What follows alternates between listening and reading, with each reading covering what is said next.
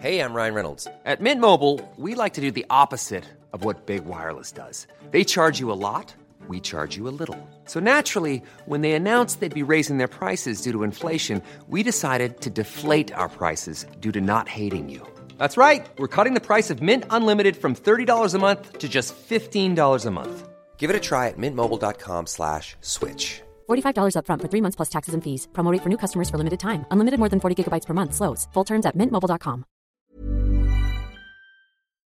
Hello and welcome back to the Train Happy podcast. My name is Tally Rye, and this week we are talking all things body image with body image researcher Nadia Craddock. Now, Nadia contributed to my book, and her insights into body image are based in the research. And so I felt like we had a really in-depth discussion about this topic, about how exercise links with body image, positively and negatively. And we kind of touch on aspects of feminism. I mean, we cover a lot of stuff. Remember, if you do enjoy this episode, please tag us on social media using the hashtag TrainHappyPodcast. You can also find more behind the scenes and quotes from every episode and Instagram clips and stuff over on the @TrainHappyPodcast Instagram account as well. So please come and join us on there. And without further ado, let's just get into it. So this week we are joined by Nadia Craddock, who may be a familiar name to you because you kindly contributed to Train Happy, so we'll talk about that a bit more. But Nadia is a body image researcher for the Centre of Appearance Research. She is host of the Appearance Matters podcast, and she is also host of the Body Protest podcast with Honey Ross. So we are so lucky to have you. Thank you so much for making time to chat with me today. No problem. Thank you for having me. And I just wanted to reference, and obviously this podcast is about, particularly like these first episodes of this series, is about kind of digging deeper into the themes of Train Happy. And I was so grateful last year when you kindly offered to respond to my interview about body image and social media, because I think it's a really interesting time right now and how body image is evolving. So, big question to kick off. Okay. But what do you think the state of body image is at the moment? That's a huge question, but have things been getting worse? Are they getting better? What's like a general overview right now? So that is a big question, and it's one that's really difficult to answer, because when we look at prevalence of body image, people use different tools, so use different measures to assess body image. And I think, I don't know, it's very difficult to track that over time. I don't think there's like studies that will show change over time, because there's so many different factors involved. And it's interesting, with Honey on the Body Protest, we spoke to Susie Orbach, who's been in the game for decades, and we were surprised, I think, when she was like, no, things are getting worse, like really? For sure. She was like, categorically for sure that like they're getting worse, where we were both like, oh, there's some good stuff going on, we've got all of like there seems to be a different conversation, whatever. But I think she sees it maybe a step back, and I think it's easy to be in a bubble, right? It's easy to be in a bubble where like people are having a conversation about body image, about positive body image, about kind of owning yourself and your body, and kind of, I think with that like wave of feminism as well coming into it, I think it's easy to be like, oh yeah, things are like definitely better. But I think there are so many new pressures. So I think social media is a big pressure. I think things like cosmetic surgery, cosmetic procedures, they're so much more available now. And accessible. Like you can go to Superdrug and get Botox, and it's like, no judgment if that's what you're doing. But like that didn't exist 50 years ago, that wasn't happening before, right? And I think when something is so accessible and so available and affordable, it kind of sends a message that it's something that you could and should do and engage in. And if people are doing it, then when you're making like comparisons with the people around you and people look different, you're like, there's like those added bits of pressure there. So it's really hard to say if things are better or worse. And I think before we carry on, let's define body image. I think that's a good idea. Because I think there's a confusion between body image, body confidence, self-esteem, they kind of get all intertwined, but can you differentiate between those things? Yeah, I think it's a really good idea to do it. And I think the reason they get intertwined is because they are related, but they do have like slightly different meanings. So maybe to start with self-esteem. So self-esteem is really about your sense of self-worth. So am I worthy as a person? Kind of period. Like, so am I worthy of respect? Do I deserve respect? Am I a good person on balance? Do I have some good qualities? So it's kind of that kind of, I don't know, sense of like contentness with yourself in a really broad, holistic way. It's quite interesting to kind of pass that out from self-confidence, because I used to really confound the two, but self-confidence really is about your perception, about your ability and capabilities. So you can be self-confident and have poor self-worth and poor self-esteem, and vice versa. You can kind of think you're a good person, but you aren't self-confident in certain things. And I think the thing with self-confidence, it can map on different things. So you could be like, I have like self-confidence in my ability to write an essay, but I don't have great self-confidence when it comes to public speaking. And then you could be like a really confident person in terms of your abilities, but you can still be very insecure. So the insecurity kind of taps into the self-esteem component. So then when we move on to body image in a sentence is how we think and feel about the way our body looks. And then there's also a component about how our body feels. So and I kind of like this because it kind of, yes, you have the self-perception piece, the evaluation on your kind of outer shell, but there's also a component about embodiment, so how you feel within your body and how connected you feel with your body. And I think that's a really important part, and I think people are like talking about that more. So that's kind of body image in general. And then when we kind of look at the variants of body image, so we talk about negative body image. So negative body image, normally we kind of conceptualize as body dissatisfaction, so kind of not liking the way you look in some way and wanting to change your body in some way. So whether that's like losing weight or looking younger, or I don't know, change, kind of wanting bigger boobs or thinner legs or more muscular arms, like that's kind of body dissatisfaction. And then another component of negative body image can be things like having like a disproportionate sense of your self-worth based on your appearance, right? So kind of that overinvestment of your appearance, so kind of that, just being really preoccupied with your appearance. So that's kind of... Is that linking that appearance to your value as a person? Yeah. So if you're thinking about the pie chart of who you are, like having like appearance as being like a really big weighting within that, it's kind of a sign of negative body image also. And then on the flip side, positive body image, and I think we almost probably want to talk about body positivity as well, but we will. Because positive body image, how we talk about it in academia at least, is a really holistic construct that captures body acceptance, so accepting the way you look regardless of how your appearance matches up to any kind of ideals. It's about appreciation for what your body can do, so sometimes that's called body functionality.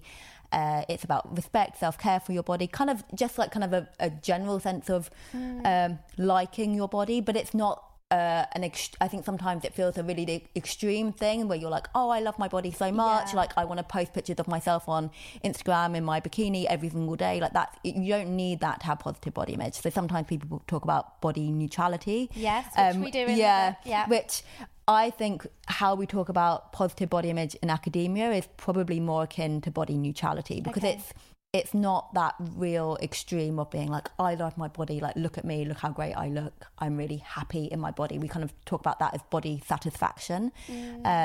But positive body image is that broader, more holistic sense of appreciation, acceptance, self-care, respect for the body, and then feeling attuned to your body. So we spoke about embodiment before, but that feeling connected with your body and kind of knowing what your body needs is a sign of positive body image. And that is a massive part of what I think the goal of intuitive eating is, as well as extending that to intuitive movement, which obviously we're discussing in Train Happy. And it's like, how can you feel more connected to yourself and like within your body when you're moving it, and when you're being still. I think that's really important.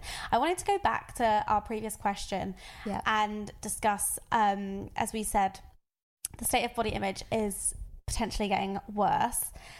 And I have a theory. Can't say it's deeply researched or it's it's my own theory, but it is that do you think platforms that have become so visual, like Facebook, Instagram, even TikTok now, YouTube, all of these visual forms have made us kind of objectify ourselves more, so have opened us up to greater self-objectification, where we are bombarded of images of other people, and therefore we feel a pressure to, you know, conform to that image that we're seeing, to fit in with the image.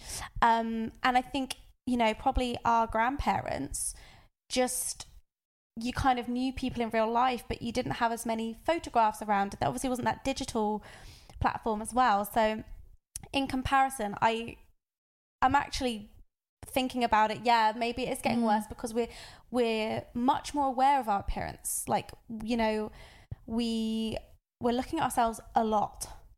Yeah, and there is that hyper focus, isn't there? And like, you can zoom in on your appearance, and it's your peers. It's not just models who, you know, you can kind of dissociate from a little bit, because you can be like, you know, it's like CGI, like it's something that's kind of quite distant. But I think when it becomes your peers, the proximity then it can heighten that sense of comparison. So I think it's not a bad theory. I think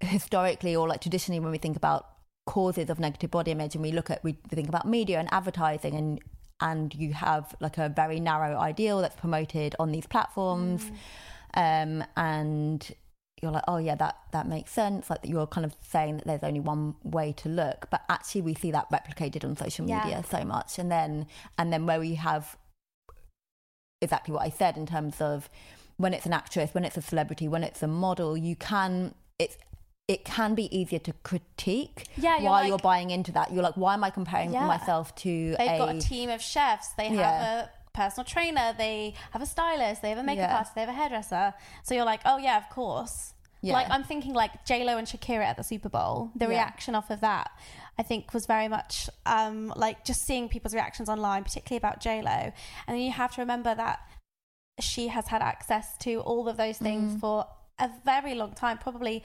half of her adult life, most of her adult life, I should say, has had access to those things. So whilst you have other kind of 50-year-old women thinking, hang on a second, why doesn't my mum look like that? Or why don't I look like that? It's partly the genetics, but it's also I'm sure she feels pressure to maintain definitely that visual look. That is her brand, and she's had to maintain that for her whole career, and she has access to all those things. So that feels like logically you can, like you said, you can kind of like, oh, okay, well, yeah, I'm not J-Lo.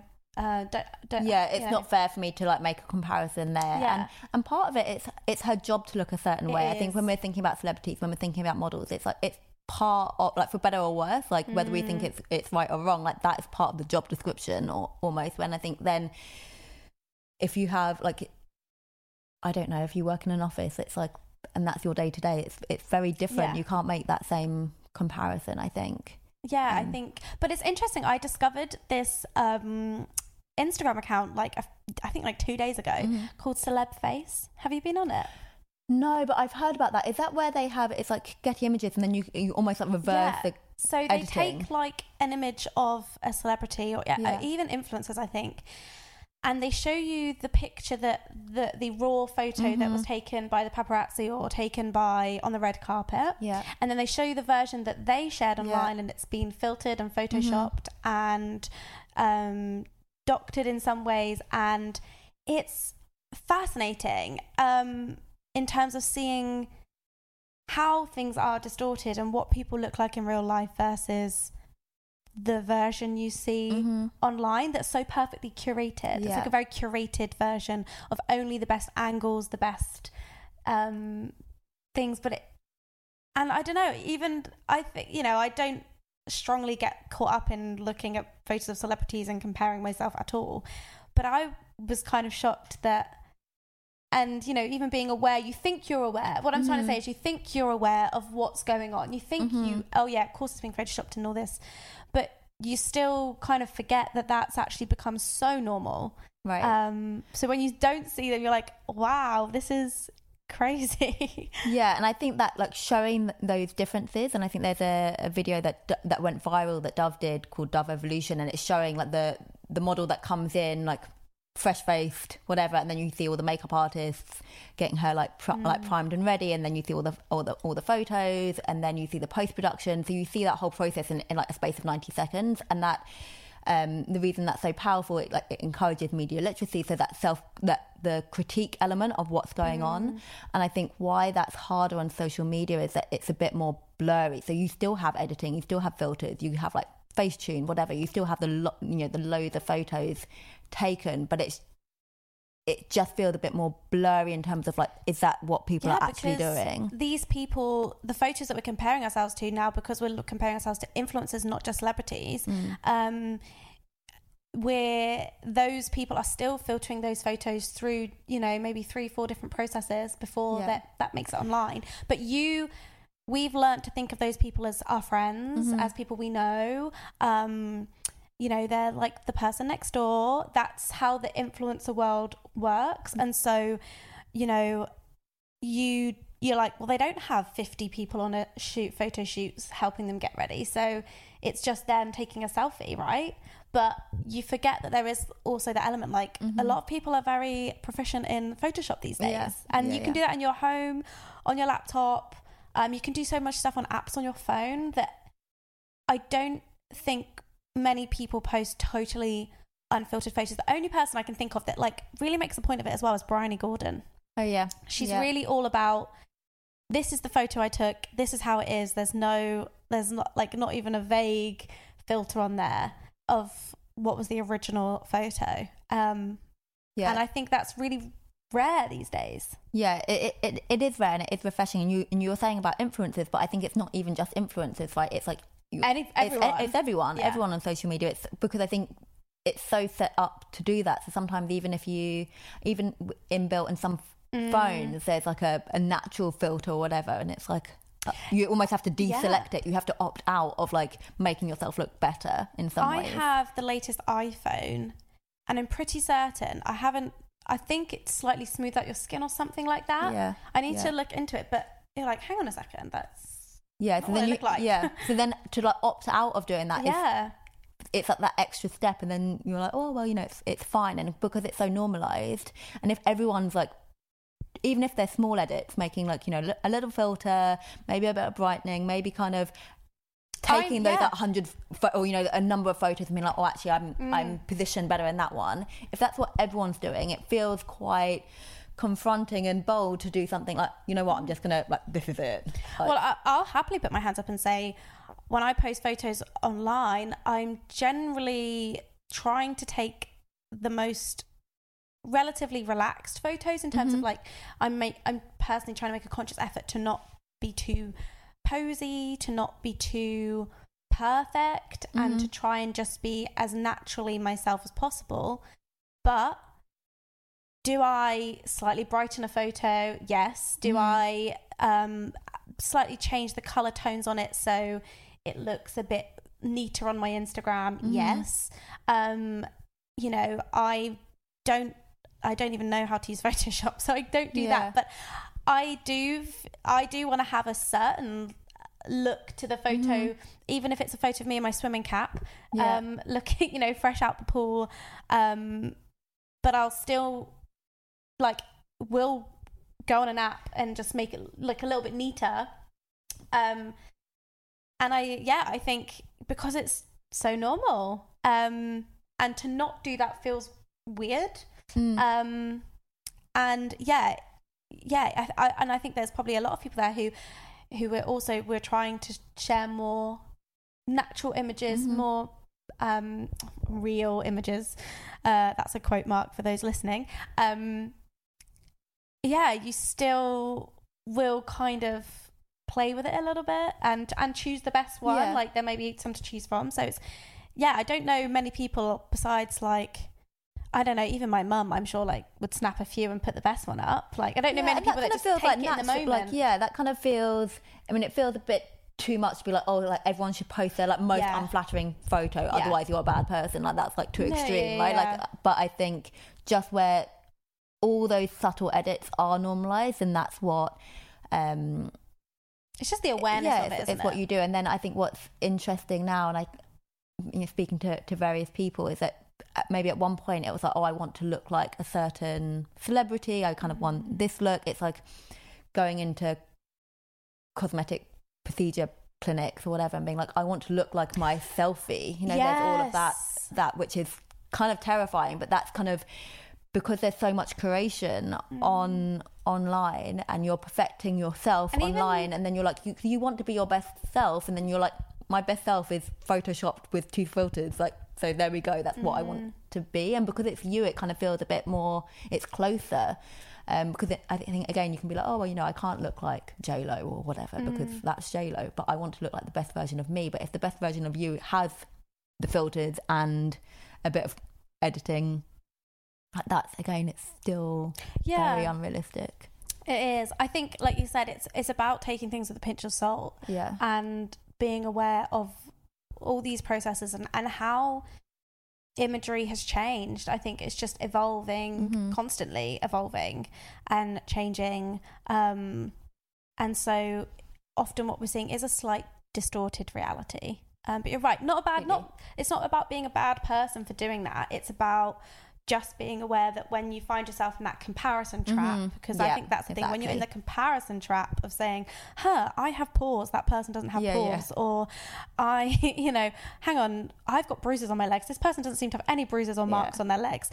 Like, you just got to remember that that may not be exactly what was in that moment at that time, and just being mindful of it.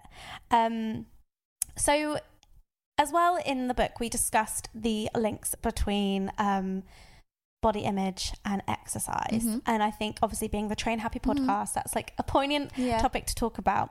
And I think for so long, exercise and, the mission of what the intuitive movement is trying to do is to separate exercise from aesthetics and from that kind of focus, and separate it from what I think has been a narrative around fitness that's been heavily influenced by diet culture, in the sense of making us exercise to achieve a certain aesthetic, a certain body size and shape, and that being the only real reason that people move their bodies, that being the main focus of working out.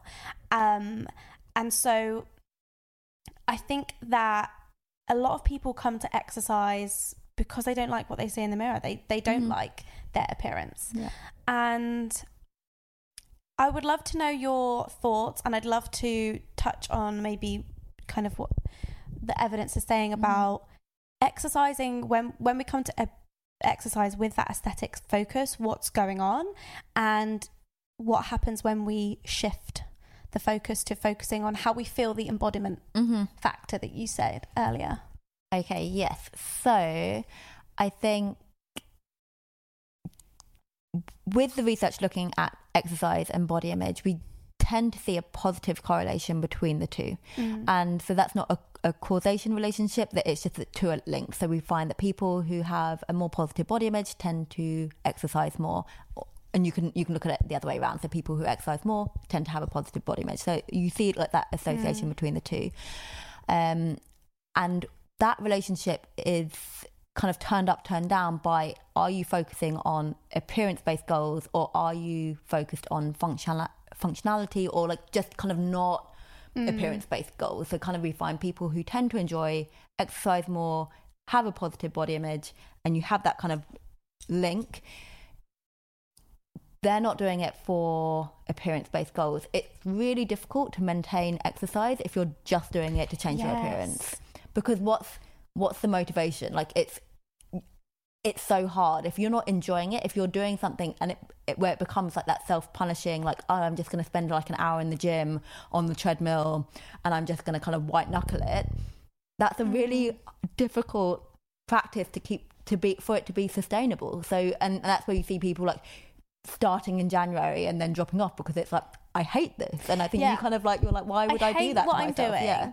And I've witnessed it through people I've trained, and I've experienced it myself, of that whole, right, I've done your 50 burpees. I've, felt almost sick, to the point of sickness from killing myself in the gym so hard, and you pull up your top and you're like, oh, do I have abs yet? No. What's the point then? I'll just what is the point if it's this painful and I hate it this much and I'm not seeing the changes that I was promised?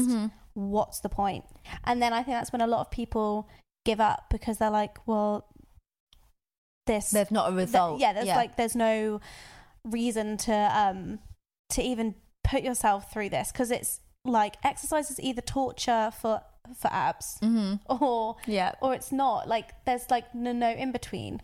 It becomes very black and white. And I think kind of, again, looking at this relationship between body image and exercise, we see that people who have negative body image can kind of go one way or another. So they can kind of go to that over exercise, that kind of compulsive exercise, or they can just be like avoidant completely, because it's just like, oh no, I feel too uncomfortable in my body to even take myself to the gym. Or doesn't have to be to the gym, it could be to the park, to like go out on a I think a lot of people feel self-conscious in a gym environment. And in my book, and this is a point where I'd have to go and reread what I wrote, but when people say, oh, people going to the gym, and I feel nervous about going to the gym, I feel like everyone's looking at me. And in the past, I'd have said, and I think in the book I've even said, forget about what everyone's thinking. Like, they're probably too self-absorbed in themselves to worry about what's going on. But I think it's important to acknowledge that sometimes people are looking at people in the gym.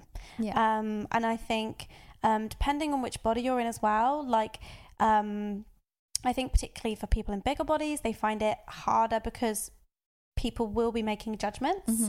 And I think it's important to validate that and say that, like, those people who feel that way aren't making it up. That's a genuine experience. And whilst I do think there are plenty of people who are only worried about themselves, I do think it's important to acknowledge that. Weight stigma is real. Weight stigma is real, and it is an experience. And we need to respect that. But I think also in that, I think there are a lot of people who feel so self-conscious to even go to a class or to be in that environment, because their body image is so low that it's hard to feel like they can partake in physical exercise. And as you said, people who exercise are shown to have better body image. So in that instance, do you recommend people work on improving their body image first to then be able to partake in exercise? Or do you think it's a case of finding exercise maybe at home, doing something where they feel in a safe space, and building their confidence that way to then go into those environments if they so choose to? That's a really good question. I'm not sure if I can base it on research, but I think my instinct would be to find ways to exercise or move your body in a way that you like, and see where you go from there. And I think you can, it's not always like one has to come before the other. I think, you can work it. I mean, the ideal would be to work on the two things at the same time, I would imagine. But I think actually finding something that you enjoy and actually focusing on the enjoyment of it. And there are so many different ways to move your body. I think that's the other thing. I think sometimes we get really caught up in like going to the gym or like doing a like pump class or whatever. And like that is not for everyone. Some people enjoy it and like good for you. But if you don't, like there are so many different options. Like swimming can be incredible. Dancing can be fun. Like there are so, and you don't have to pay a lot of money, and you can do it in the comfort of your own home. You can just like dance in the kitchen or, go for a walk. Like it doesn't have to be this big production and show and performance. I think sometimes exercise becomes a performance, and it's like you're just, you have to get all the gear and then go, and then you've invested so much in it, and it puts too much pressure on. That's so interesting. Firstly, preach it, because that is exactly what this podcast is about, is like helping exercise not feel like this big thing that it can be your own activity that suits you. But also, you're so right. I think there's a lot of a performative element of exercise, whether that be sharing it on social media every time you go to do something, whether that be, like you said, all the gear, no idea kind of vibe.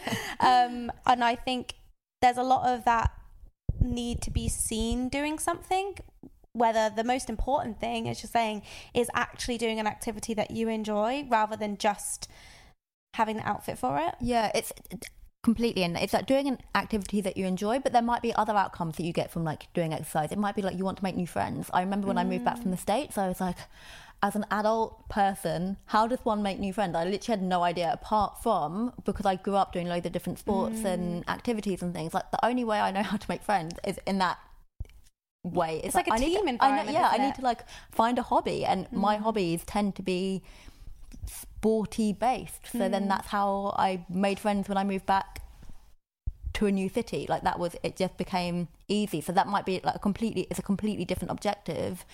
But then you reap the benefits of social connection, isn't it? It's so important. Regularly moving your body and making friends, and I don't know, having a routine, and maybe the stress relief of like, I don't know, like transitioning from like work to home or whatever it is. I think there are like so many benefits for exercise beyond appearance, and actually find what works for you. I think sometimes, again, it's like it's so easy to get caught up in like black and white thinking. It's like, if I don't think this, then I have to think this, and it's like you don't have to focus on functionality if you don't want to. You can focus on the friendship element. Yeah, you can. You can just like in the book I say, like, okay, so when we're shifting away from focusing on aesthetics and weight loss, what goals could we have that aren't related to that? Because I think for starters, some people don't know what it is to have a goal that's not about stepping on the scales. Yeah, because that's no one's fault. That is because that is the narrative of the fitness industry for so long. Like, that's how we measure progress, is by taking photos of our progress pictures, which we should touch on, and weighing ourselves and measuring ourselves, and that's how you progress in fitness. But actually, it's like, what are the other goals you could do, such as try and track how many press-ups you can do each month and see, like, have you month on month improved? Got stronger through doing press-ups. But equally, at the end they say, plot twist, you also don't have to have any goals if you don't want to. You can just enjoy it as a nice activity. And I thought it was really interesting what you're saying about social connection and how that is such an important part of why you engage in exercise and fitness. And has there been any sort of research on how social connection plays into our body image as well? Is there a link there in terms of having supportive friends or being around people of different body shapes? So being in a diverse group of friends, like, is that helpful? I can't think of anything offhand, like a specific study, but I'd imagine yes, because I think our social sphere does have an influence on how we think and feel, right? So I think and it's easy when we're talking about this in a negative way, if we're surrounded by people really caught up in diet culture who are constantly talking, like engaging in that diet chat, in the body talk, we know that has a very clear negative effect on people's body image, right? So then applying that same logic, if it's the flip, like that can have a positive effect, or at least a neutral one, right? Sometimes it doesn't always have to be like moving mountains. It can just be having a general like positive, like a neutral effect. So it's just not causing harm or not making you feel worse about yourself. And I think, I don't know, thinking about like how like diverse body shapes and stuff with your friend, like I guess one of the facets of positive body image is celebrating diverse appearance and appreciating diverse appearance. So like it works, you know, like it makes sense. And you spoke about in the book about the same with having like seeing diverse bodies in your real life, but also seeing diverse bodies online, and how important that is. And I think you referenced kind of Celeste Barber, who is one of my favorite people to follow on social media still. She's still doing amazing things with, you know, showing that kind of like you said, well, she kind of parodies what models are doing and celebrities are doing and does it hilariously, but also seeing different people online is a good way of kind of stopping yourself getting in that comparison trap, I presume. Yeah, completely. And I think what's been really interesting with the body image research looking at social media is that it started off being like, this is a really negative thing, like, and looking at it from that lens, right? And I think that kind of makes sense because most people in this space are health psychology or public health, so you are thinking about health promotion, health prevention, you know, like looking at preventing negative health outcomes, right? So you're kind of looking at like what's bad and how do we get rid of the bad, and so there's a lot of focus on like the time spent on social media and then kind of looking at what we kind of spoke about before, looking at these idealized images that we see that kind of mirror the idealized images that we see in like traditional media. But then what's been really exciting is looking at how social media can have like, are there any positives on social media? And the few studies, there's been a number now that finding that looking at diverse bodies is positive, is a positive thing. And the thing with Les Barber, which I think is really cool, it's a study led by Rachel Cohen and also includes Amy Slater, who's at our centre. I think what that does really well is it kind of shows the ridiculousness of that comparison. Yeah. You're like, why am I comparing myself to like someone who's like, I don't know, just like lying down and looks a bit unwell, like, or is in a really awkward, funny pose, like what am I doing here? So it kind of disrupts that comparison. Especially when it's that high fashion vibe and you're kind of like, oh wait, what are they doing? It's also a bit ridiculous as well. She is brilliant. And I can say anecdotally as well, just myself having, like, when I first set up my Instagram, I very much had this one aesthetic, one look I wanted. Most people I followed, particularly women, they had visible abs, and that was something that was very important to me. And I also followed basically slim white women. That's all I followed. I just followed people that I thought I wanted to look like. And everyone, like I said, was very lean, and they were all kind of training for similar goals that I had at the time. And it was such an echo chamber of A, what I wanted to see, B, what I wanted to be, and C, it was a very like one way of training, one way of eating, all this stuff. So I was just constantly reinforcing the thoughts in my head. And, you know, over the last, so that was kind of 7 years ago, really, when I was in that headspace. And fast forward to now, and I follow, not just following different body types that exercise. And I've got a list in the book for people who are listening and want to have a list of who I recommend. There's a couple of lists in the book of people to follow. But secondly, just following people that aren't just doing fitness, that they're having other hobbies, about other topics.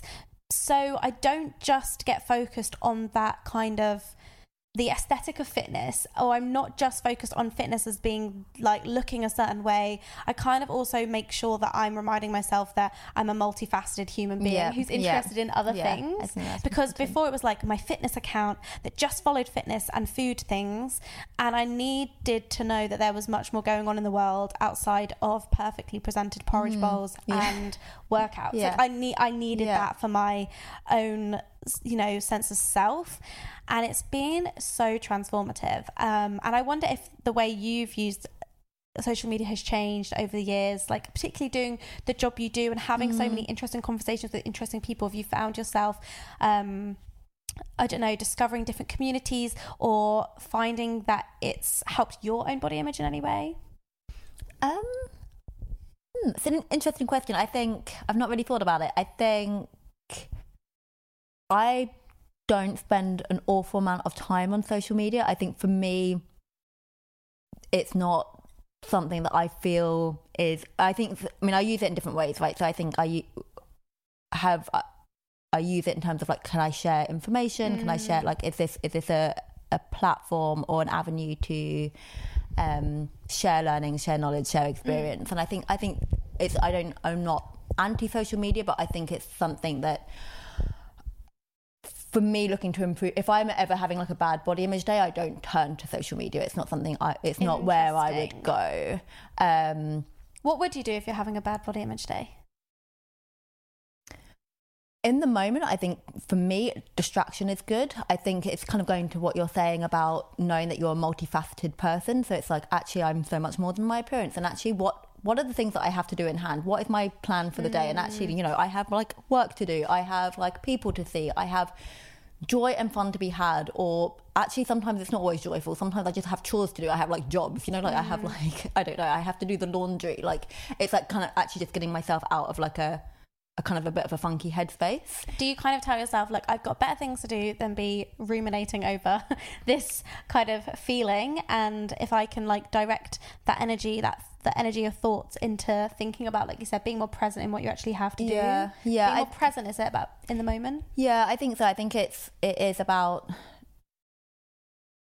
I don't know, it's not to dismiss or like not value that you are having like a bad body image day. I think we all have them. I think even people who have, you know, generally very good stable body image, I think can still have like off days. And I think that's not it. I think it's important to not like beat yourself up for that and be like, and sometimes I think, you know, being a body image researcher and you have a bit of a weird, like you're like, oh, then you're like, oh God, no, I should know better. I should do better. Like this is like my, you know, these where my values are, and actually what am I not, you know, like fitting in. I think that's, and I don't think that that's a helpful thought process. I actually just think, you know what, maybe I'm having a bad body image day because I have been spending too much time looking at or comparing myself with different images. Maybe I'm having a bad body image day because I am feeling weird about something else, and it's kind of transferred onto my body. And I think that's something that in the past was a big thing for me. And it's like, it was like, oh, and actually just recognizing that and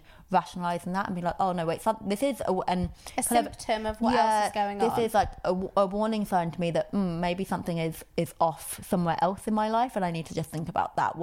It is a bit of it's a warning sign more than anything. And that's how I try and think about it if I am feeling a bit off thoughts when it comes to body image. I think that's kind of I would say similar to you in the sense of I can kind of have a bit of a word with myself and be like, oh, hang on a second. Like, you know, I have to just remind myself, like, what you look like is the least interesting thing about you. And I kind of like go through a few mantras of like, think about who you are as a person. And I should have mentioned it before, but pages like I Weigh, where you kind of value who you are as a person rather than what you look like, and those kind of things kind of just reinforce that kind of sense of self. But also, exactly as you said, if there's something going on and I'm particularly, you know, coming up, or I'm particularly, you know, I've noticed myself thinking about my body more than usual, I kind of think, what else is going on? Because in the past for me, focusing on my body image and focusing on what I ate and focusing on how I exercised was a big coping mechanism for me dealing with other stresses in my life that I wasn't aware of at the time. I only in hindsight in therapy if I realized that me being really worried about what I look like and really focused on that as a goal was a massive coping distraction.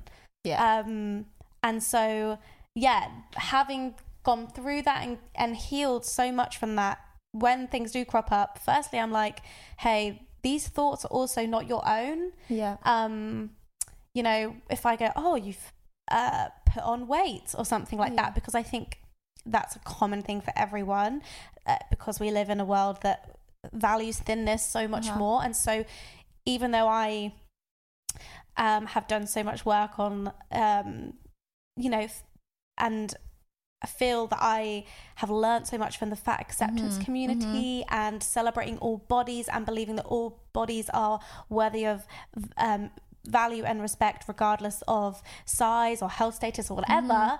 Rationally I can know all of these things, but it's like, oh, there's still a little voice in my head that is like, no, like this is a bad thing. And I just kind of tell myself, like, that's not my thought, that is a thought, and I don't have to act on that thought. Kind of like breaking the cycle. And I think it's knowing that you've been socially conditioned from like day dot to feel that way. And I think like knowing that you're not alone in that feeling, kind of having that relief effect. And I think sometimes where we have all of that sharing online and in person, when you're like, oh, you know, I have struggled on this or whatever, I think it's like, oh, I'm I'm not alone, and actually there are alternatives. And I think going back to seeing the different types of images, diverse appearances, etc., and like people who are just confident in their bodies, it's showing a different narrative. And I think we have for so long been, especially as women, but it's not exclusive to women, but being like told that you have to look a certain way, you have to present in a certain way, all of these messages. And actually to disrupt that takes some doing. It takes practice, it takes constant retraining, constant thinking. Like if you've thought in a certain way for 30 years, you're not going to change how you think overnight. And I think so there is that kind of self-compassion piece of being like, actually, like, give yourself a break. Like, you're doing your best. And there's actually, a lot of unlearning to do. Yeah, exactly. And that's what it is. And it is kind of acknowledging maybe like,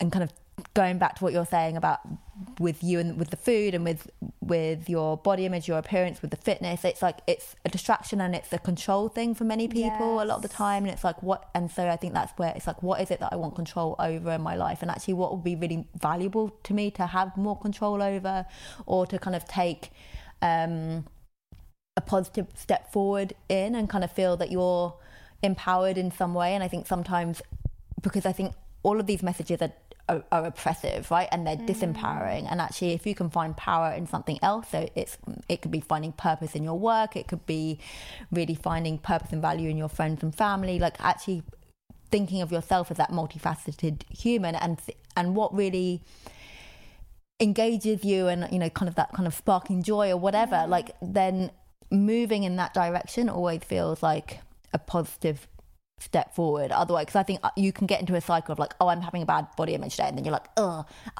what's wrong with me? Like, I need to change what I eat, I need to exercise, do another workout, I need to, and it's a cycle. Yeah, or you can be like, I shouldn't be feeling like this, I shouldn't be feeling like this. But if you keep saying that, you're not giving yourself an alternative. So actually, that's why I personally like a distraction, because, and obviously there's still work to, you know, constant work to do, but actually a distraction can be in the moment, like gets you out of that negative spiral, to then be like, okay. And then actually then when you start engaging in something that you need to be doing, you're like, oh, actually the fact that my jeans felt a bit tight is actually not a big deal. No. Like, why? Yeah, no, what? It's like, not.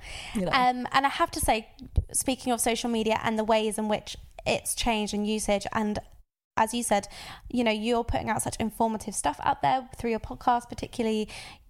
And you know, social media is a platform to share that information. And I think one of the best ways I've changed my usage of social media now is to really use it as an educational tool, to really find different people sharing really useful work. So one of my favorite accounts on anything body image related is Beauty Redefined.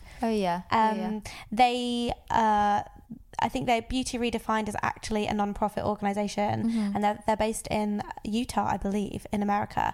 And they're two twin sisters, and they're just their whole mantra is your body is an instrument to be used, not an ornament to be looked at. And I genuinely repeat that to myself often.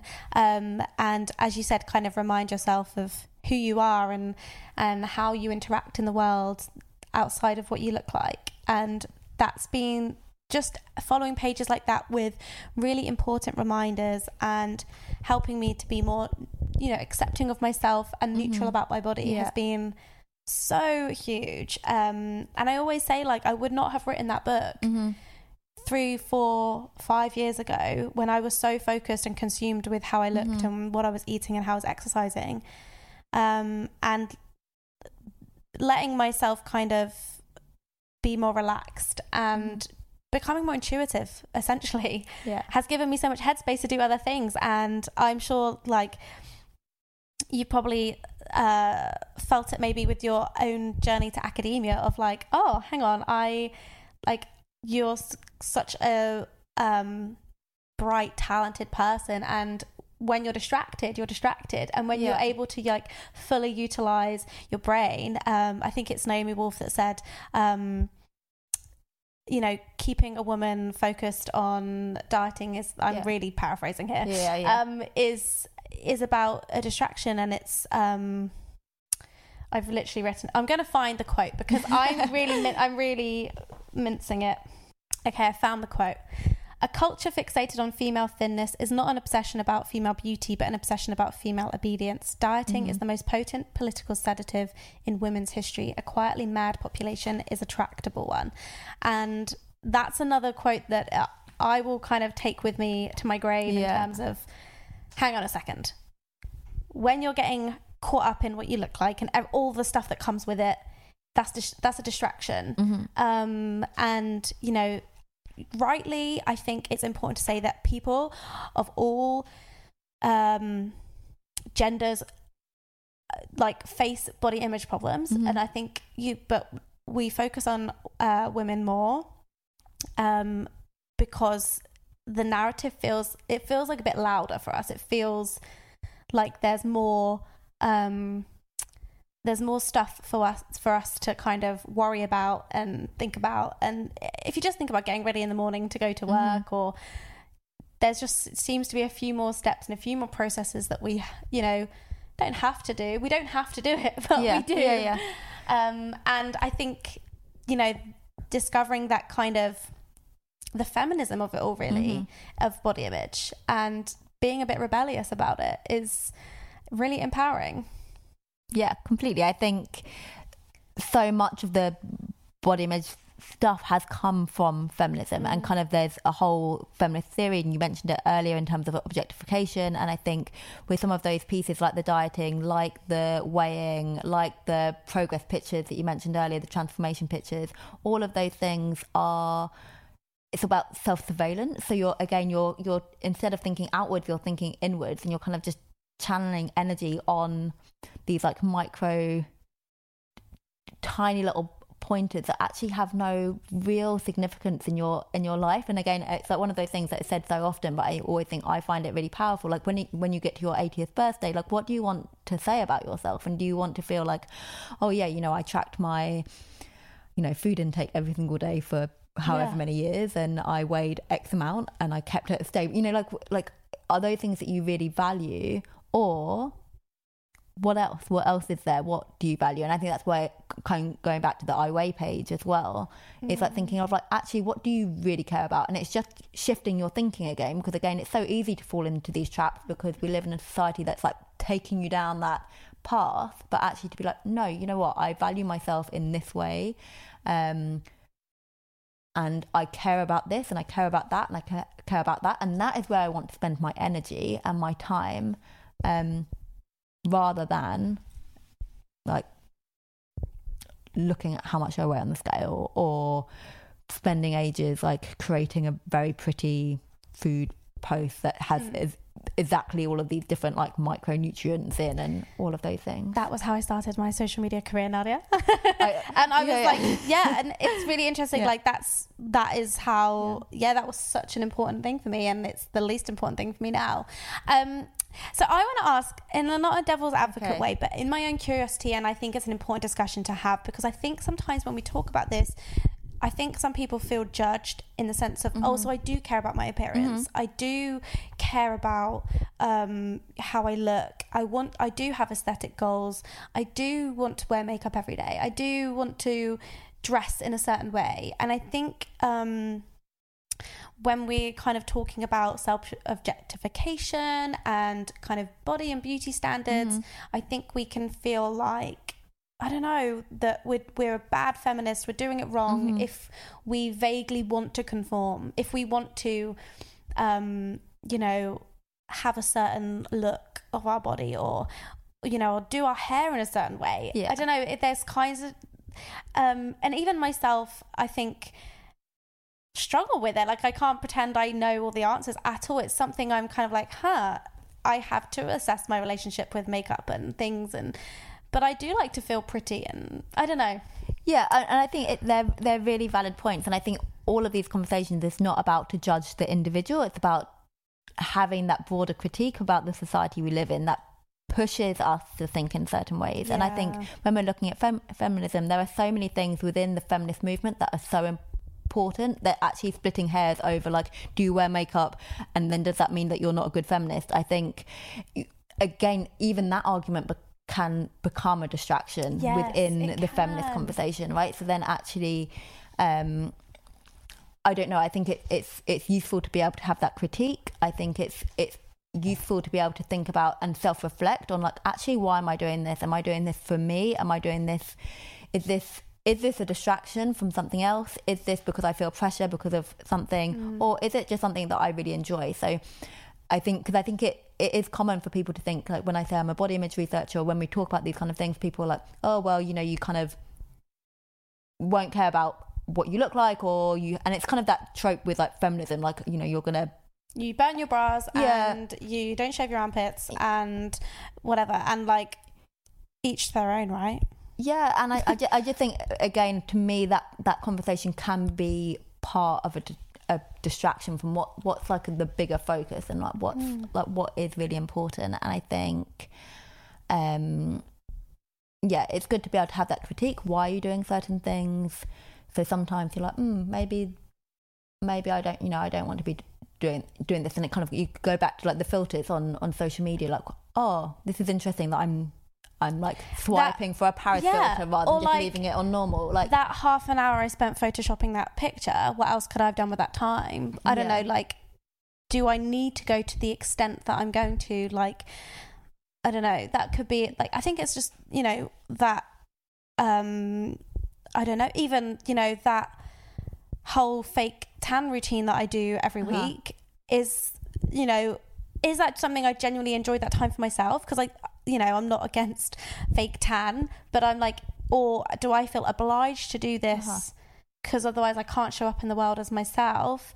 And all that time I'm giving to that, is that, like, is there something I wish I could do, but I actually don't, I feel like I don't have the time? Well, could I give that fake tan time to that project or that thing I'm really passionate about? Or I don't think there's a black and white, right or wrong. No, I don't. And I think it's like, it's useful to have that, as I said, like, useful to have that critique, and then useful to think, like, actually, what's the bigger picture here? And is this conversation about, should I wear makeup, should I not wear makeup, a distraction? And I think, like, thinking about fashion, thinking about makeup, they can be forms of self-expression. Like, they can be like just enjoyable things, and if you enjoy it, like, good for you, like, do whatever you want. Like, I don't care. And I think I always want to emphasize, it's like, whatever you're doing, so even if you're, like, on a really rigid diet, or you're kind of really engaged in, like, diet culture, wellness, whatever, like, that's, the blame is not on the individual. No, I never. think, and with feminism, it's a critique of society, not on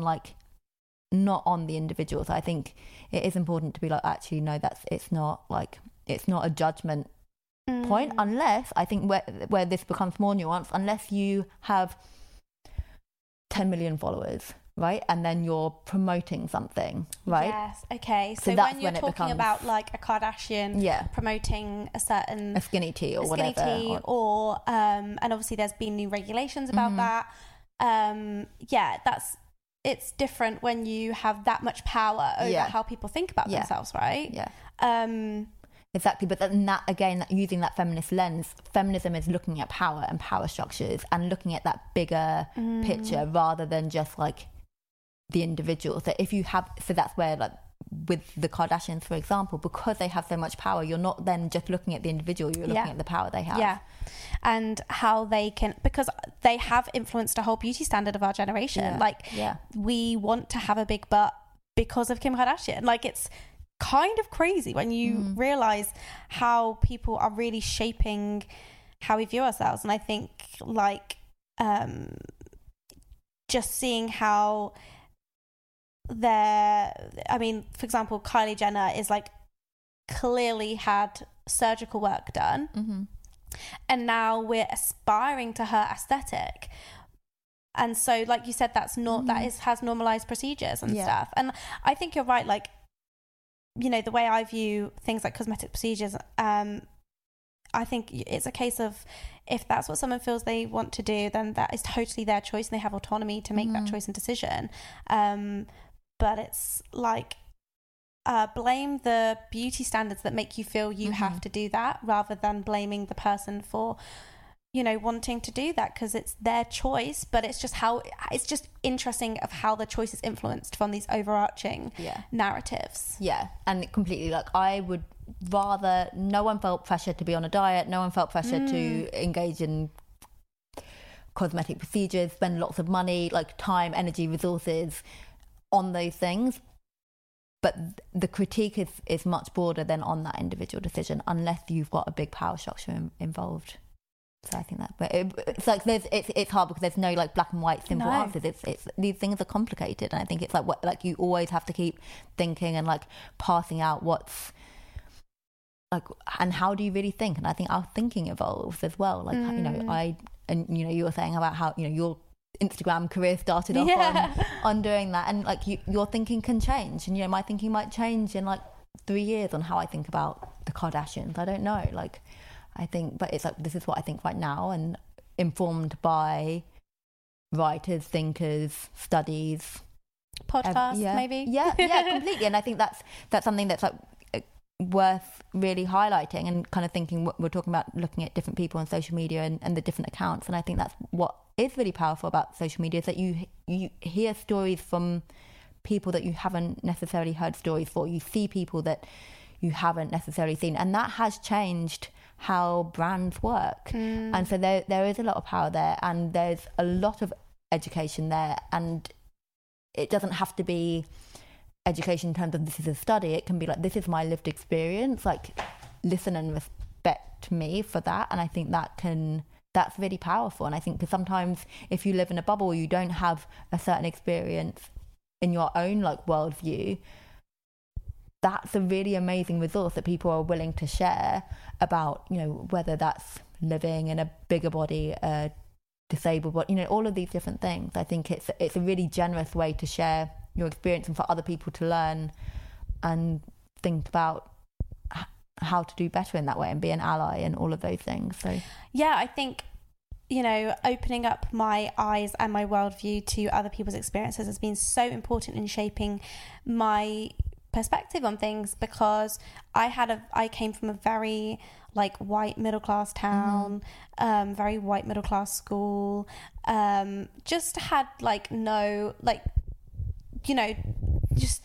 naively had just had this life experience growing up of relatively having a pretty sheltered life and not being exposed to all the experiences of so many different people, and learning and listening and understanding, trying to understand what people have been through has been so important in also like shaping like what's important for me and what I feel really passionate about, and finding that sense of self and finding out what my values are. And I think like the objective of Train Happy is to get people to a point where fitness is not their whole life. It is a part of their life that helps them feel really good and helps them have energy to tackle these bigger issues. Like, I want people to feel empowered through exercise so that they can go on and fight diet culture, fight racism, tackle these big social issues that need to be discussed about, but because that that is a positive force that helps them to do that, rather than feeling like, oh my god, tunnel vision on this one thing and there's all this stuff going on. I mean, climate change, like we need our attention going to all these things, and I want, rather than feeling distracted, I want people to feel empowered through exercise and using it as an outlet to kind of maybe recharge so they can go and do some really important work. This conversation has taken so many turns and I'm so here for it. But I think, it's been wild. I loved it. Nadia, thank you so much for discussing all the different kind of facets of body image and social media and how it shows up for us. Remind everyone where they can find you on your two podcasts. Sure. So there's Appearance Matters, the podcast, which I do with Jade Purnell, and then there's The Body Protest, which I do with Honey Ross. Awesome. And where do you recommend people find you on social media? So, I mean, if they want, like, it's no obligation. So on Instagram, I'm at nadia.craddock. Awesome. And I'll share links for everything as well. It's been brilliant. Thank you so much. And once again, thank you for being part of Train Happy. Was so grateful for you to be involved. No problem. Thank you for having me. All right. Bye-bye, everyone.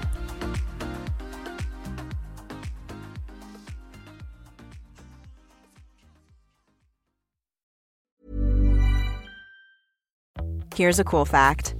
a crocodile can't stick out its tongue. Another cool fact, you can get short-term health insurance for a month or just under a year in some states. United Healthcare short-term insurance plans are designed for people who are between jobs, coming off their parents' plan, or turning a side hustle into a full-time gig. Underwritten by Golden Rule Insurance Company, they offer flexible, budget-friendly coverage with access to a nationwide network of doctors and hospitals. Get more cool facts about United Healthcare short-term plans at uh1.com.